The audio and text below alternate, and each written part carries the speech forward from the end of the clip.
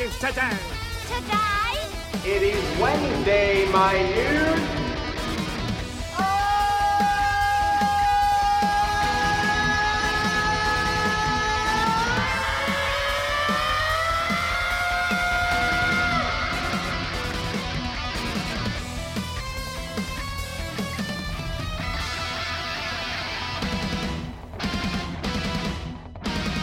This is gonna be great! All right. So, first podcast of the year. Podcast devotional. You know how they are. And you know what? We're going to start things off right. And although I am going to talk about something scary and tragic and still as of right now, pretty uncertain, what I saw that happened on Monday night was incredible and, dare I say it, refreshing. I know. So let me take you back. On Monday night, I was at the swearing-in ceremony of my friend Darnell Hartwell, as he is now the Berkeley County coroner, and I was asked if I could come in and do some worship songs, which in itself was pretty cool because this is a government job / ceremony thing, and it seems like every day in the world we live in, government tries to distance itself from Christ.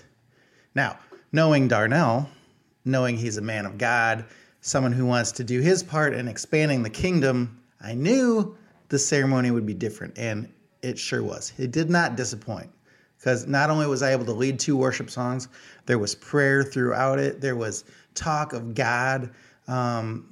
Pastor David here gave a short message. And here's the thing. Even though we were celebrating Darnell and his accomplishment and his new time in office as coroner, God got all the credit for placing Darnell here, for making things happen, for putting his team in position. And it was a great night. Just a great night of celebrating and worshiping. And it was good stuff. So that was Monday night. I got home and I was having time with my family. You know, we were hanging out. And then at about 9:30, we usually go upstairs, put the girls down, do prayers with them and all that. And my wife got a text from a friend asking if I was watching Monday Night Football, which I wasn't. But we were told about what happened to Bills safety Damar Hamlin. If you don't know, he was on the field. He tackled the guy, and then he got up and then went back down and had cardiac arrest. They had to do CPR. He's in critical condition. All right. So that all happened. So after putting the girls down, Lauren went to sleep and all that. I went back downstairs to see, what was happening, if there was any updates, see if the game was back on, all that, see if the guy was okay. What I saw was amazing. Now, how can you say what you saw was amazing? You saw the aftermath of a terrible, tragic injury or event that happened. Well, what was amazing is when I went back downstairs, they had suspended the game, and there was a scene on Monday Night Football of both teams on their knees in prayer. Now, as unfortunate as it was that this man had a cardiac arrest and it happened in front of everybody to this, young and seemingly healthy man, I can't remember the last time I saw a prayer happen like that on national television. Big, grown, tough guys on their knees, many in tears, praying, crying out for the Lord to help. And to me, that's something that the world has been missing for a while. It's just prayer. But think about this. On one of the most watched events of the year, which is Monday Night Football, it's always leads the viewers and every week that football is on. Monday Night Football is number one. This particular game had huge playoff ramifications, so there was extra eyeballs on it, extra people tuning in for this. We saw in that time where there was all these people watching, men hit the ground crying to the Lord to intervene to heal this young man. And it was kind of like in 1 Timothy 2:8, it says this, "Therefore I want the men everywhere to pray, lifting up holy hands without anger or disputing. So if you think about it, these teams are battling for playoff position. They're both putting it all on the line. Tough guys trying to implement their will on the game. It's a physical, tough game, high emotions, adrenaline. It's to see that. All these big, strong men, in the end, that was all meaningless. The teams prayed together without anger, without dispute, just like 1 Timothy said. It was pretty beautiful to see. And I prayed too. But when we look at the majority of the world, because I did a little research on this, really only 33% of the world say that they're Christian or believe in Jesus as our Savior. So if we take that number, 33% in the world, and we just put that into the NFL, let's just say 33% of the NFL are believers, are Christians, that they believe Jesus is our Savior. So if that's the case, why, or better yet, how, is it that this many non-believers would stop everything and pray? And when I say pray, is I'm not saying sending good vibes your way like many people say on social media when they don't believe. Like when you see a post, hey, can you pray for this? And someone's like, sending good vibes. Are you? I don't think that's the thing. So how is it that all these people that weren't believers, how would they pray? Like that seems like that wouldn't happen. Well, a new survey has found that 1 in 5 adults pray despite saying they're not religious or believers. The survey says many or most non-believers, in them, it is an instinctive response to crisis to say, please God. So perhaps it shouldn't be surprising that it happens. And see what it said there? It said it's an instinctive response. If there were no God, if he didn't create us, if he wasn't our Savior or wasn't our Messiah, how in the world could it be instinctive? It wouldn't be. So this, to me, it strengthens the argument that we have a Lord who oversees everything, that is powerful, that is sovereign. And that's pretty amazing to think about.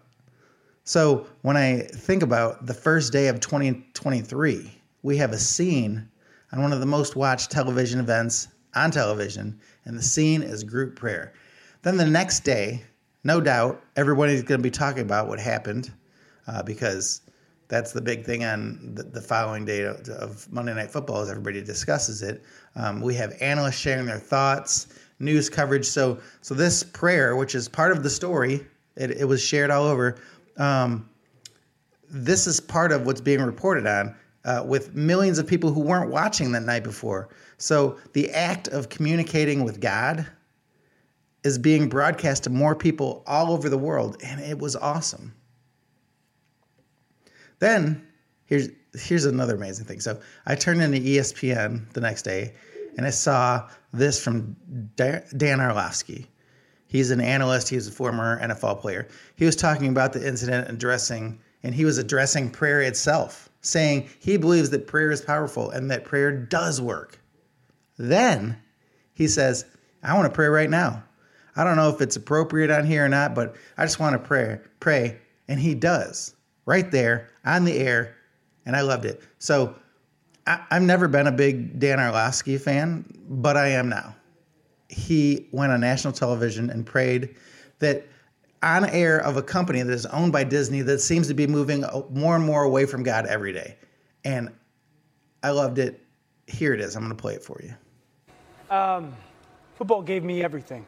And I think even through the midst of absolute tragedy last night, I think you saw some of the beauty of football as well, that it's brought us all here together. This is a little bit different. I've heard it all day, like thoughts and prayers. And you just heard Scherf and Jonathan Allen say, all we can do is pray for him. And I've heard the Buffalo Bills organization say that we believe in prayer. And maybe this is not the right thing to do, but it's just on my heart that I want to pray for. It is. Damar Hamlin right now. I'm going to do it out loud. I'm going to close my eyes. I'm going to bow my head, and I'm just going to pray for him. God, we come to you in these moments that we don't understand, that are hard, because we believe that you're God, and coming to you and praying to you has impact. We're sad, we're angry, and we want answers, but some things are unanswerable. We just want to pray, truly come to you and pray for strength for Damar, for healing for Damar, for comfort for Damar, to be with his family, to give them peace. If we didn't believe that prayer didn't work, we wouldn't ask this of you, God. I believe in prayer. We believe in prayer. We lift up Damar Hamlin's name in your name. Amen. Amen. Amen. Amen. It's beautiful. Respectfully. We will continue. Now, in talking about prayer and how only 33% being Christian in the world, how would all of these guys, if we say that only 33% are believers, the other 67%, how would they even know how to pray? When they all stopped what they were doing, both teams, and got on their knees and praised, how would they all know how to pray if many of them didn't believe? They couldn't, right? They probably just bowed their heads and closed their eyes, and that really isn't prayer at all, is it? Well, in Romans 8:26, it says this: in the same way, the Spirit helps us in our weakness. We do not know what we ought to pray for, but the Spirit himself intercedes for us through wordless groans. The Spirit intercedes for us through wordless groans. So, yes, they were praying. We have a God that is so good, we don't even need to know how to pray in order for him to hear us, to understand us, to move through us. It's unbelievable and absolutely amazing. And now I pray that this young man, Damar Hamlin, is healed, that he's restored to his former health. I pray that he's able to continue doing what he does best, which is play football and provide for his family. I pray that his family is comforted and provided for in this time.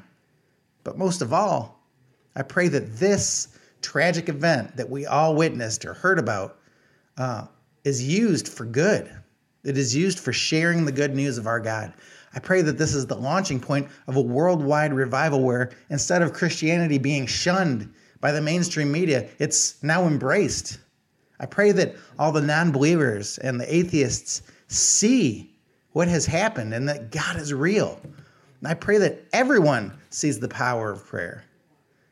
In 2 Chronicles 7:14, it says, if my people who are called by my name will humble themselves and pray and seek my face and turn from their wicked ways, then I will hear from heaven and I will forgive their sins and I will heal their land. He will heal our land. Our land needs healing. We're living in such a selfish, woke, sinful time right now where everything is based on the individual, on us. You need to be your best you. Whatever you need to do to feel good. It doesn't matter if you're boy, girl, you consider yourself a donkey. It doesn't matter. You could be whatever you want as long as you're happy. Love is love. That's what we're dealing with right now. And I have pastor friends that we've both said, I sure hope Jesus is coming because I don't know what to do. Things have gotten so out of control. I don't even know what to do. But we do know what to do. It's the first thing that we should always do, and that is prayer. We need to pray fervently. Never stop praying. God can do amazing things. And when me and my friends get down about what the world is going through right now, it's not like God doesn't know what's happening. He has this all. He's seen this before. He is the one in charge of everything, and he is good, and he is sovereign, and he will take care of it. But we just need to pray. Keep those lines of communication with our Lord open. Constant prayer. So that's kind of all I got today.